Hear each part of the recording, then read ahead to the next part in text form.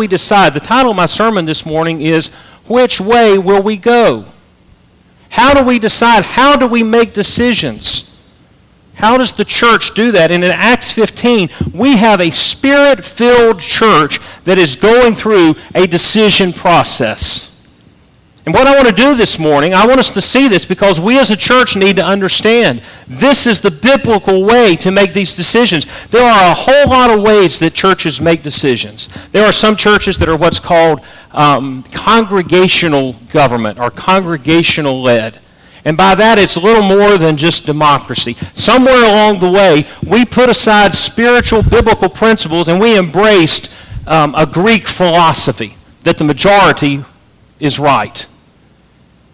Has the majority ever been wrong about anything? They have. So we know that's not biblical. It's not biblical from what we see in the pattern. There's others that have taken too much authority, and there's one man that has all the authority. Our friends who are a part of the Catholic tradition would understand that. And in what I know, a lot of them they don't agree with the. There's ones that love the Pope they have now, and there's some that don't. And I'm thinking, well, you're stuck with him, buddy. You got him. You got that. He's the one that's the authority. What does it look like? What does this passage teach us? And then I want us to see, because many of us, one of the main questions that I get asked is this: how do I know what God's will for my life is? How do I know what God's will in a decision is? And there are principles and truths that we'll see in this passage this morning. One key truth, that without it you will never truly know what God wants you to do, and you'll never truly do what God wants you to do without this one principle that we draw from this one story in Acts chapter 15. In Acts chapter 15, Paul and Barnabas have been on a trip preaching the gospel in different cities. We heard last week as preacher preached about the great adventure and the experience that they were on. And boy, it pretty much replicates itself throughout the rest of the book of Acts, doesn't it? They go into a city and they preach the gospel. First to the Jews and then also to the Greeks. Paul will go in on the Sabbath day to the Jewish synagogue, and he will use that platform and that opportunity to share the gospel. Some will believe and some will not. And then Paul will then go out and preach to the Gentiles, and some will believe and some will not, and then some will come and stir up trouble, and there's persecution, and it just goes on and on. Our focus in this series of messages has been, though, not on the experiences of individuals so much as it has been on the experience of the church. And as they've gone out, there has been a group of people who have gone, the Bible calls them in verse 1, certain men which came down from Judea. And they taught the brethren. They add something to salvation. They don't say, you Gentiles can't get saved. They say, if you are a Gentile and you get saved, there are certain parts of the Old Testament law that you have to keep. They're not taking away from the gospel. They are adding to the gospel. It's a great danger in our day that we somehow think we have grace plus.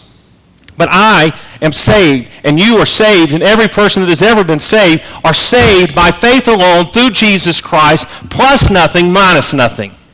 And that is the gospel of salvation. And so these believers that hear this, they send Paul and Barnabas. They dispute with them. They argue with them. And so they go, and all of them go up to Jerusalem about this question. Now, some will say, well, this is the way the church is supposed to answer it. You get all the leaders together. You have a council to make a doctrinal decision. But this is more than a doctrinal decision. This is directional decision for the church. Which way are we going to go?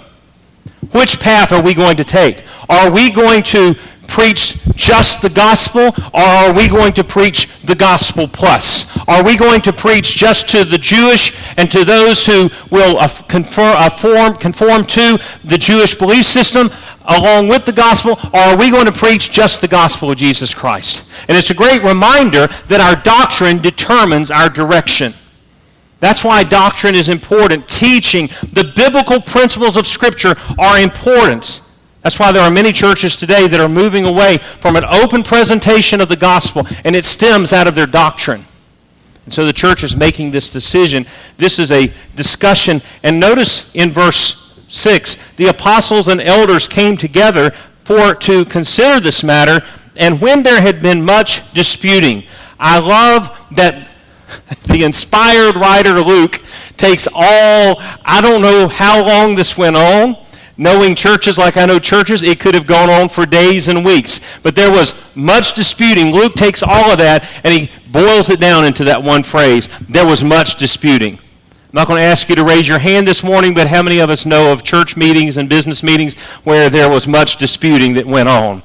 And we understand exactly what takes place. But as they do that, I want you to see how they come to this decision. A Holy Spirit-filled church making a decision. And their response is informative to us about church decisions. First of all, it observed the activity of God. When they make this decision, look what happens. When there had been much disputing, verse 7, Peter rose up and said unto them, Men and brethren, you know how that a good while ago God made choice among us, that the Gentiles by my mouth should hear the word of the gospel and believe. Peter says, look, you remember how it was God when he lowered that sheet down and he spoke to me and he sent me to the house of Cornelius, a Gentile. He sent me to preach the gospel to the Gentiles. We know it was God that did this. We watch for what God is at work doing. We watch for the indications to see the work of God. And that gives us evidence. If God is giving the gospel to the Gentiles, then the message of the gospel in its simplicity and purity is the same for all people.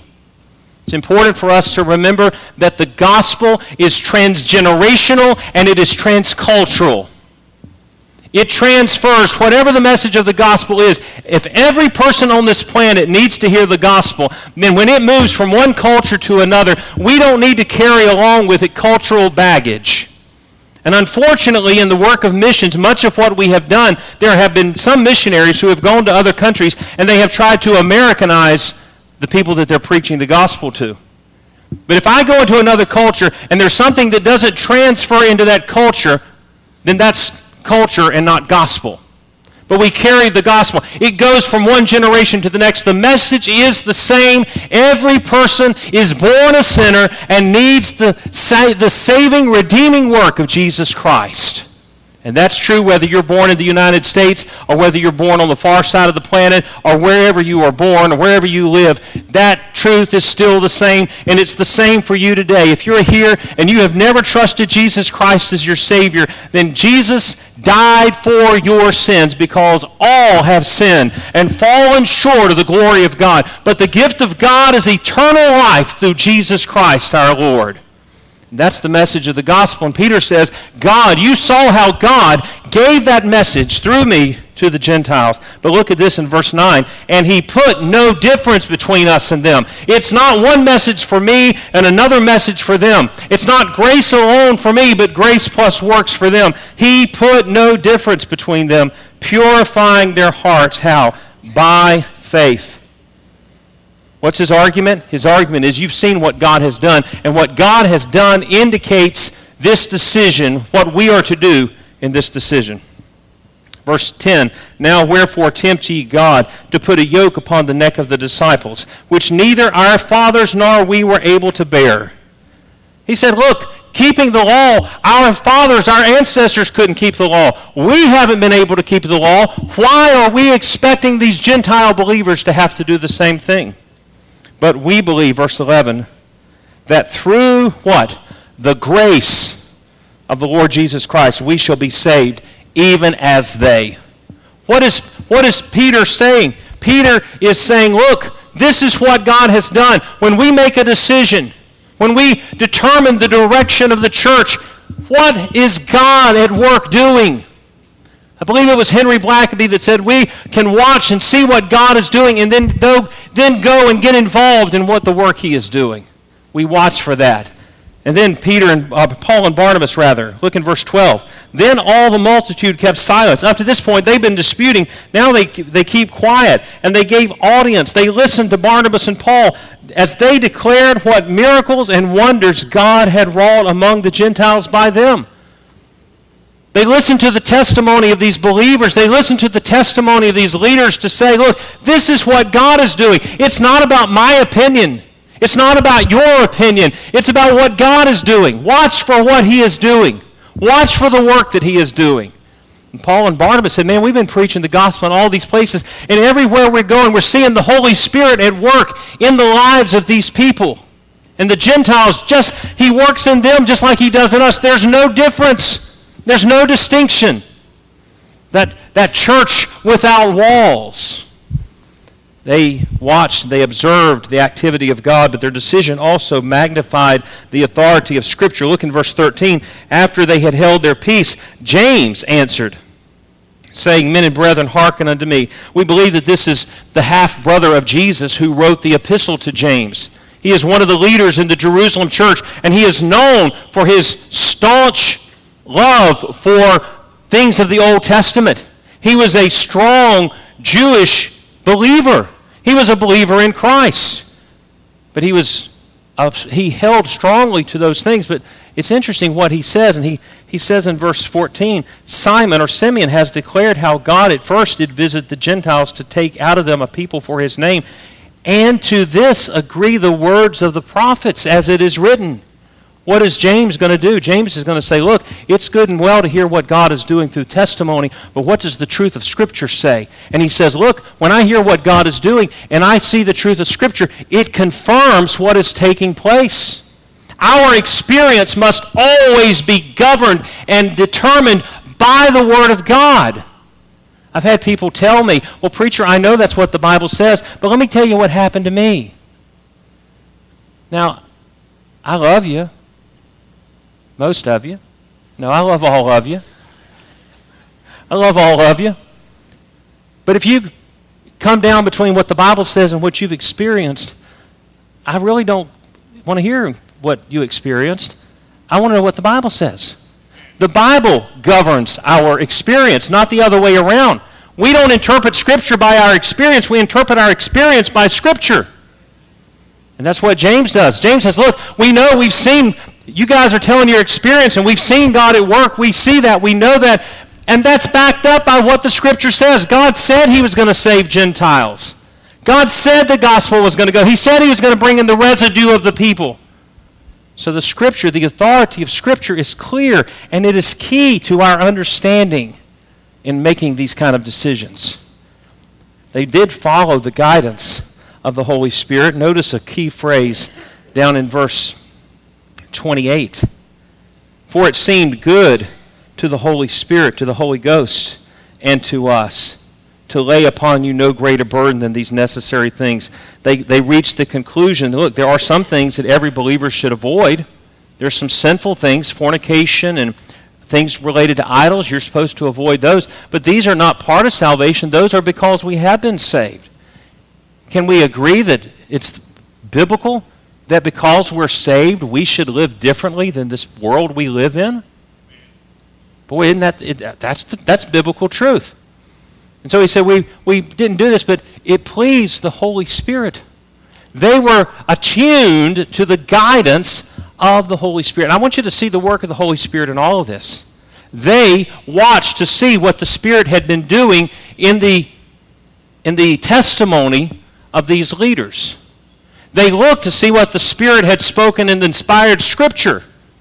And then they understood that the Holy Spirit was at work guiding and directing them to not just take this doctrinal position, but how they were then to respond to this church. The guidance of the Spirit, they were observant, they were following that. It emphasized the unity of a Spirit-filled church. Verse 22, it pleased the apostles and elders with the whole church to do this.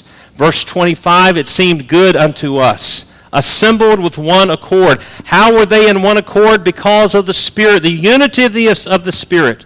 Verse 28, it seemed good to the Holy Ghost and to us. Let me just make an important point right here about this. The decision was not made by the one accord congregation. It was confirmed. God had already made clear through the Spirit and through the Scriptures and through what he was doing, he had already made clear what the answer was. The church just confirmed what was already taking place. There's a lot of discussion about how is a church governed? How is a church led? And there are some who will talk about congregational-led and elder-led and this-led and other. Let me tell you, there's even, some people will even say, well, we talk about congregational church government, and Baptists traditionally have all been strong about that, but I think there's some bad connotations that have come into that. Let me tell you what I think is a biblical way, and I see it in this passage. I believe that a church should be a Spirit-led church, not congregational, not an oligarchy with a board, Spirit-led, Spirit-discerning, pastor-led, church congregation confirming church. And that's what we see here. We see the Spirit giving the decision to the leadership, and then the Spirit-filled leadership, the same Spirit that was leading the leaders, was the same Spirit that was unifying and filling the believers. Now the problem comes is when you have believers that aren't Spirit-filled. Then you can have a whole lot of trouble. And it doesn't take very many. This is the way, this is the process, this is the path they're following. And let me just say to you, I've had people ask me, with all the transition going on and with Pastor Tom stepping aside and you coming in as the lead pastor and all this has taken place, what is the direction of our church? And let me tell you that the direction of our church is going to continue to be the same direction that it has been, because it was not man's direction to start with, it was God's direction. And we will follow the leadership of the Spirit on how that takes place and what that looks like. But nothing has changed, because the work has not changed, and the Word of God has not changed, and the work of the Spirit in our hearts has not changed. And we'll continue to be biblical in our understanding of which way are we going to go. Otherwise, we'll be like most of our families trying to decide where to eat. And let me tell you, if we can't decide on where to go to a restaurant, what makes you think we can all agree on which direction the church ought to go? We used to joke about churches that split over the color of the carpet or the color of the pews. Thankfully, we don't have to worry too much carpet. We got a little carpet up here. My family was in a revival one time, and my dad mentioned in his sermon that very point, that sometimes churches split over that and people get angry, and it got real quiet. And the pastor came up to him afterwards with a little, sheepish look on his face. He said, I have to confess, about a month before the revival, we decided that for the revival we wanted to refresh the church and clean up and do some things, new paint. And he said, they picked a paint for the auditorium that I detest, and I threatened to resign the church over the color of the paint. No wonder it got real quiet in the congregation. He said, I've confessed it, I've made things right, that's why we can have revival now. But that happens. Let me tell you that it is the Spirit of God that works through His Word and through the work of the Spirit in our hearts, and Spirit-filled believers. And the church did not make the decision. The church, guided by the Holy Spirit, confirmed what the same Holy Spirit had led the leaders to lead. And that's what's taking place here. What is the consequences of it? Let me point out a couple to you. It encouraged the hearts of the believers. Verse 30, when they were dismissed, they came to Antioch. The delegation that is sent out, Paul and Barnabas and Judas and Silas, these 4 men. And when they had gathered the multitude together, this is Jewish believers and Gentile believers, they delivered the epistle, which when they had read, they rejoiced for the consolation. This is not just the Gentile believers rejoicing because they don't have to become Jewish in order to do this. They don't have to follow the law. This is the Jewish believers. The whole multitude is rejoicing together because they are brothers and sisters in Christ, and it brings great joy. Look, there's a lot of churches that just don't have joy because they're in constant conflict. They can't even agree. My dad pastored a church similar to this one time, and he went on Saturday night to get ready for Sunday morning, and he checked the bathrooms. It was a small country church where the preacher had to do that and even had to do everything, and he checked the bathrooms, and he saw there was no toilet paper. And so he called the treasurer, the deacon who was the treasurer, and he said, hey, I need to go pick up some toilet paper. Can you give me a check? I'll stop by and get a check on the way to the store. And the deacon said, we can't do that. And my dad said, well, why not? He said, because we haven't voted on it.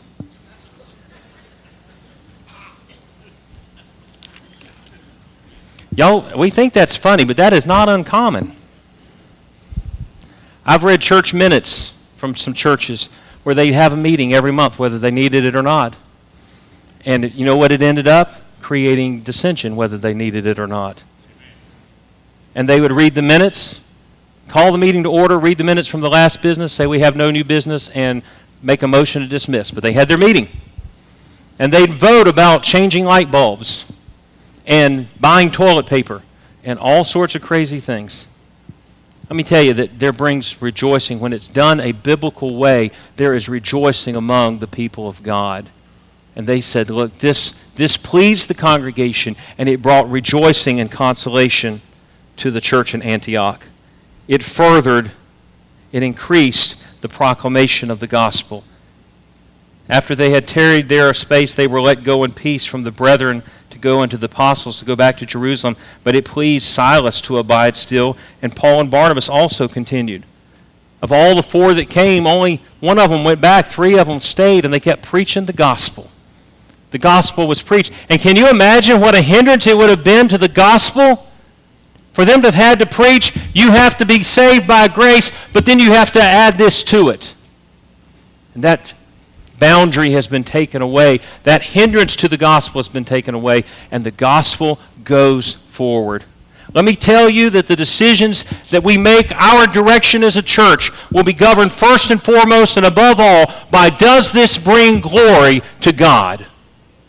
That is the deciding factor. Does this bring glory to God? And God is glorified when we are worshiping Him in spirit and in truth, and when we are proclaiming the gospel in purity and in clarity. And that is our direction. That is the direction we will go. There are a lot of things right now that are distracting churches, and they are dividing churches. I've heard of 2 prominent churches just in the past few weeks that are being split in every direction because they're getting their attention off on other things apart from the message of the gospel. And I understand we preach the whole counsel of God, and the gospel is relevant to every area of our life. And we need to understand what it looks like for the gospel to be lived out in those areas of our life. But the conflict and the division that is coming is because we have gotten away from glorifying God by proclaiming the message of His glory and the message of His grace through the gospel of Jesus Christ. And that is what will determine our direction. That is what His direction is. And I love that they don't get the direction. They don't follow what one side says, and they don't follow what the other side said. It's not what this group says, and it's not what this group says. It's what this one says. And God is the one that gives that direction. And it brings great glory to Him. By God's grace, I can give you my word as your pastor that this is the biblical model that we will seek to follow to bring glory to God by the direction that God has for Central Baptist Church. Because this is not about man, it is about Jesus. And it is about God. So what can we take from this? Let's put this into just some very practical application. What is true for the church, the same principles are true for us. 2 great questions that I often get addressed to me is, what does the Bible say, or how can I understand? Number 1, people will ask, why do bad things happen? Why is there trouble going on? That's a whole in-depth conversation. And that's a primary question that I hear frequently in various forms. The second one is, how can I know what God wants me to do? How can I know God's will for my life? Sometimes it's young people. Sometimes it's students who will ask the question, I've got this decision coming up. I need to make, and we feel the pressure. Sometimes it's adults. Sometimes it's a question in a marriage. Sometimes it's a question with our children. Sometimes it's questions about jobs and about finances. And there's all sorts of questions and decisions we're faced with. And some of you, I don't know, but some of you are facing questions right now. And in your heart you say, well, I want to do what God wants. I want to know God's will. And wouldn't it be nice if God wrote it out on a piece of paper and handed it directly to us with clear instructions? The same kind of instructions I need when I go to the grocery store. I thank God for cell phones, because now if I have to go to the grocery store, which thankfully is not often, I can ask questions directly to Lynn, and I don't have to try to remember everything she told me. Did she say margarine or did she say butter? Oh, wait a minute, did she say salted butter or did she say unsalted butter? Y'all see the problems I have? I mean, these are really serious issues. I need very clearly written, specific instructions. I'd like to know what aisle it's going to be on. How far back in the aisle? How high up on the shelf? But like my wife, God doesn't always give those kind of instructions.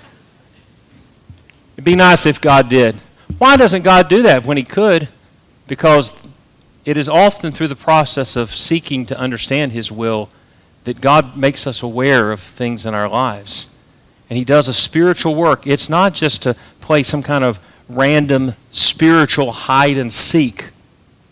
It's not something that's just for those super spiritual people that somehow have tuned into the secret frequency of the Holy Spirit. It is for God to be at work in our lives. Let me give you quickly 4 thoughts from this passage that draw, and I want you to see these as we go through. I think after we've looked at this passage, you'll see where these are coming from, so I won't take a long time to draw that truth out, but you'll see them here. The first one is the absolute most important, and I will come back to it at the end because it is key to all of these. We must let go of what we want for what God wants. We must let go of what we want for what God wants. They're not saying, hey, this crowd's pretty persuasive. They're a considerable portion of the church. We need to listen to them. Or here's Paul and Barnabas. We need to listen to them. They said, no, we want to listen to what God has to say. George Mueller, the great man of faith that had the orphanages in Bristol, England, has some great steps to determining God's will, and I would encourage you to maybe look later and find those. They're pretty easy to find online, or you can find them in some books. But the first thing that he says is, I seek as much as is possible to have no will of my own in the matter. He said, if you get that point, you're a short distance from knowing what God's will is. I seek to have no will of my own in the matter. And here's where God will work on us. Because there have been times in my life when I have prayed over a decision and I have prayed over a matter, and I will think, Lord, I have no will. I really don't. And God will, as I'm going through the praying process and I'm seeking His will, He will make me aware that there was will of my own still holding on in my life that I hadn't let go of. And I thought I had, and I thought I was surrendered, and I wasn't surrendered.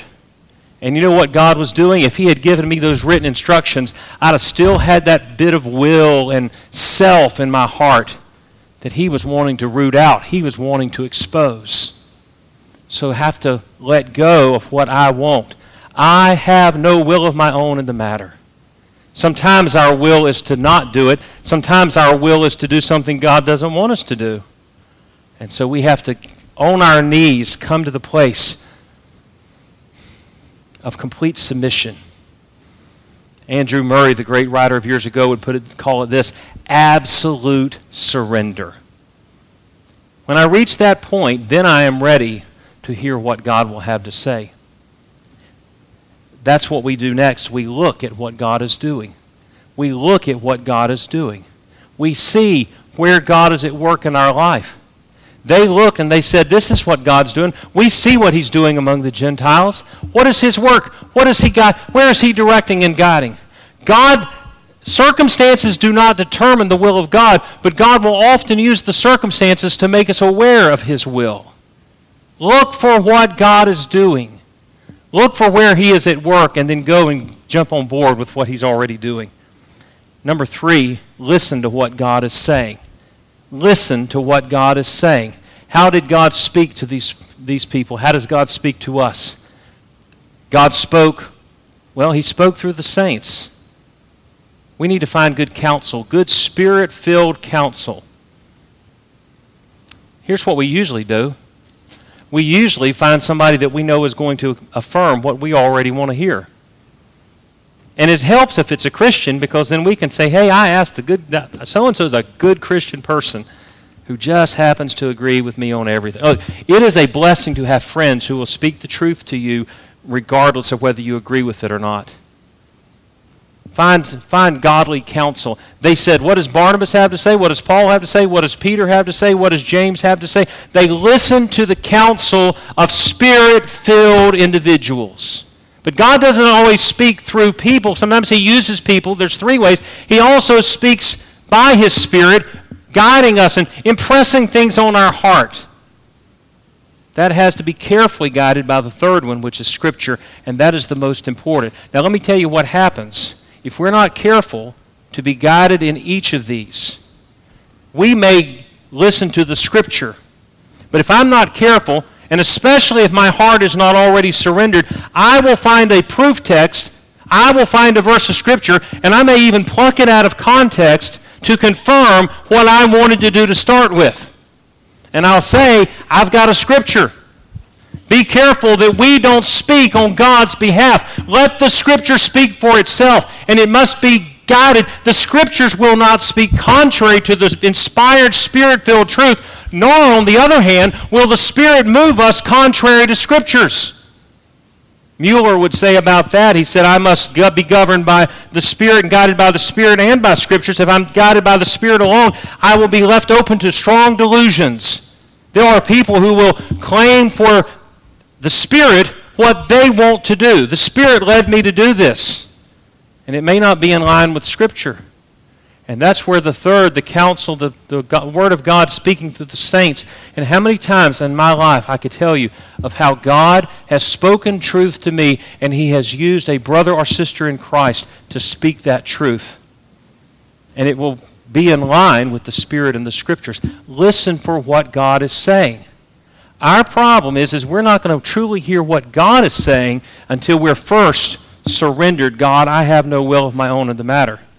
When my will is still present, everything I hear I'm suspicious of.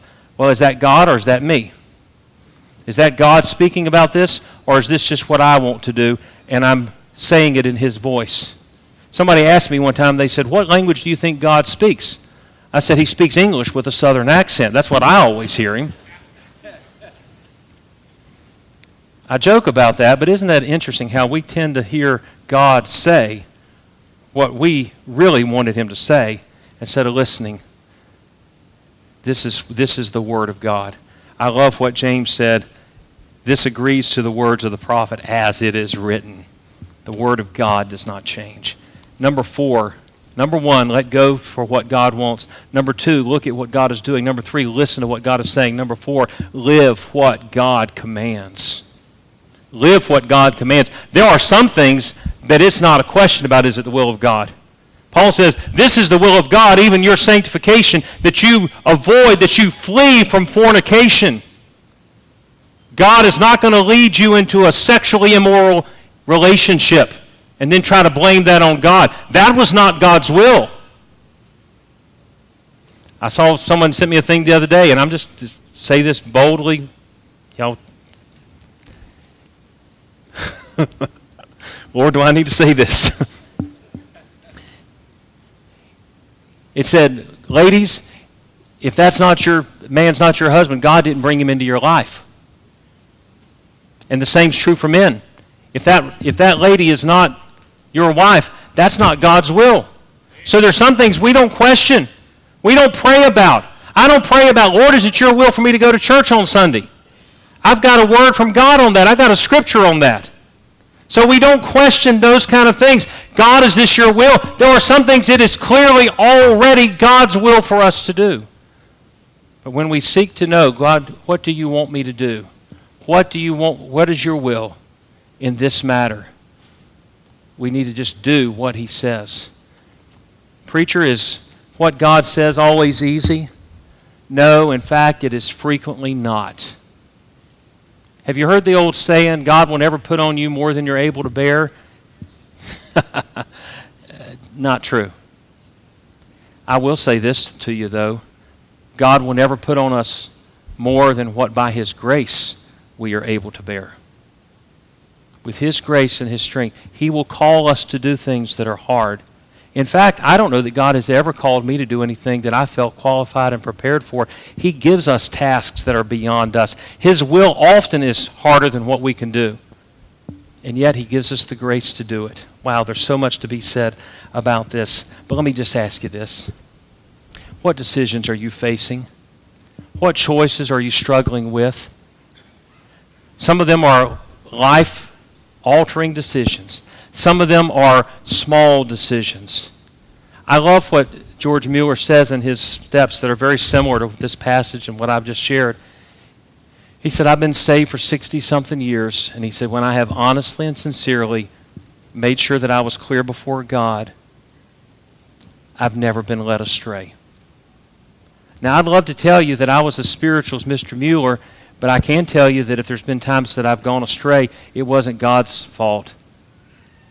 And I will tell you this, that I honestly believe, earnestly believe from Scripture, that if I am surrendered to Him, no will of my own in the matter, and I seek to follow His will in making the decisions, if I make the wrong decisions, my God is able.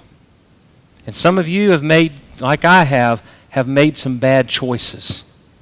Anybody want to admit that you've made a wrong choice a time or two? Rest of you lying. That was not a good choice at that moment. You should have told the truth.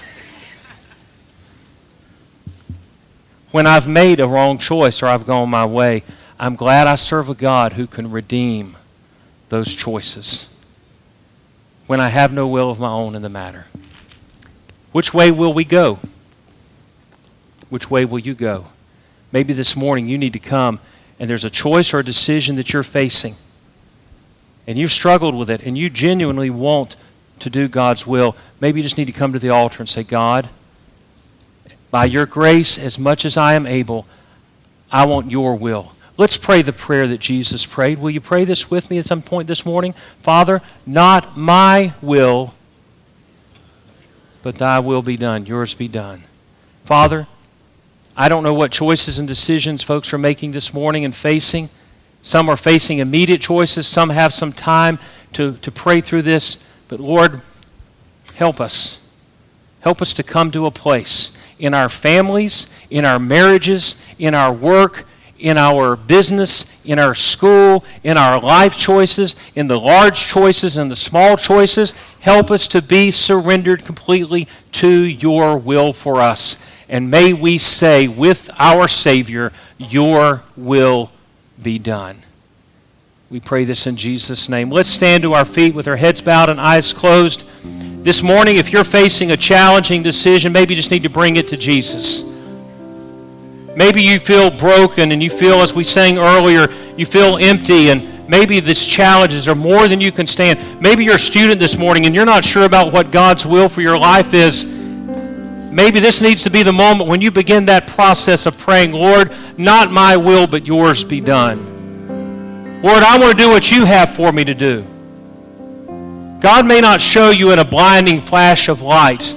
He may show you in a long, drawn-out process, but He is a God who will show the way. The steps of the good man, the psalmist said, are ordered by the Lord.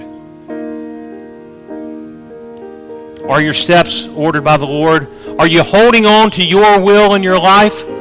God, this is what I want. This is what I want to do. I don't want to do that.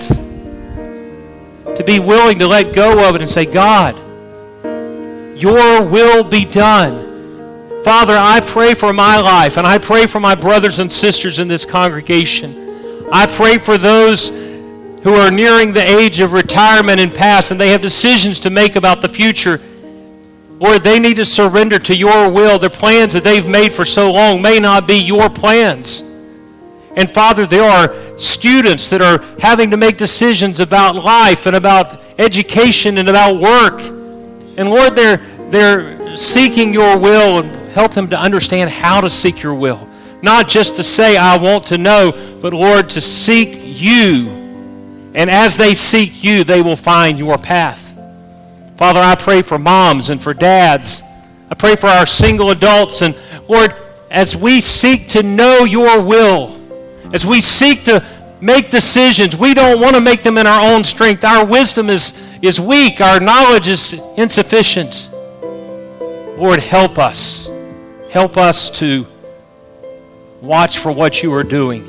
Help us to listen to what your word says. Help us to submit to your Spirit. And then, Lord, help us to obey your command. We thank you that you are a good God. who orders not only our steps but our stops. And when we commit our way to you, you will bring it to pass. Forgive us, Father, when we hold on to our plans and our agenda with tightly held hands. We grip it tightly. Lord, help us to open those hands. Help us to come before you with our hands extended, palms open. Absolute surrender, complete surrender before you. And as we do, may you get glory through a spirit-filled, absolutely surrendered people. May they see Jesus in us. May they see your glory manifested through a life lived to please you. Thank you for this example from a spirit-filled church. Help us, Lord, as individuals and as a congregation, to follow this biblical pattern. We thank you, Father, and we give you praise and glory for what you will do in and through and for your people. And we pray this in the name of Jesus.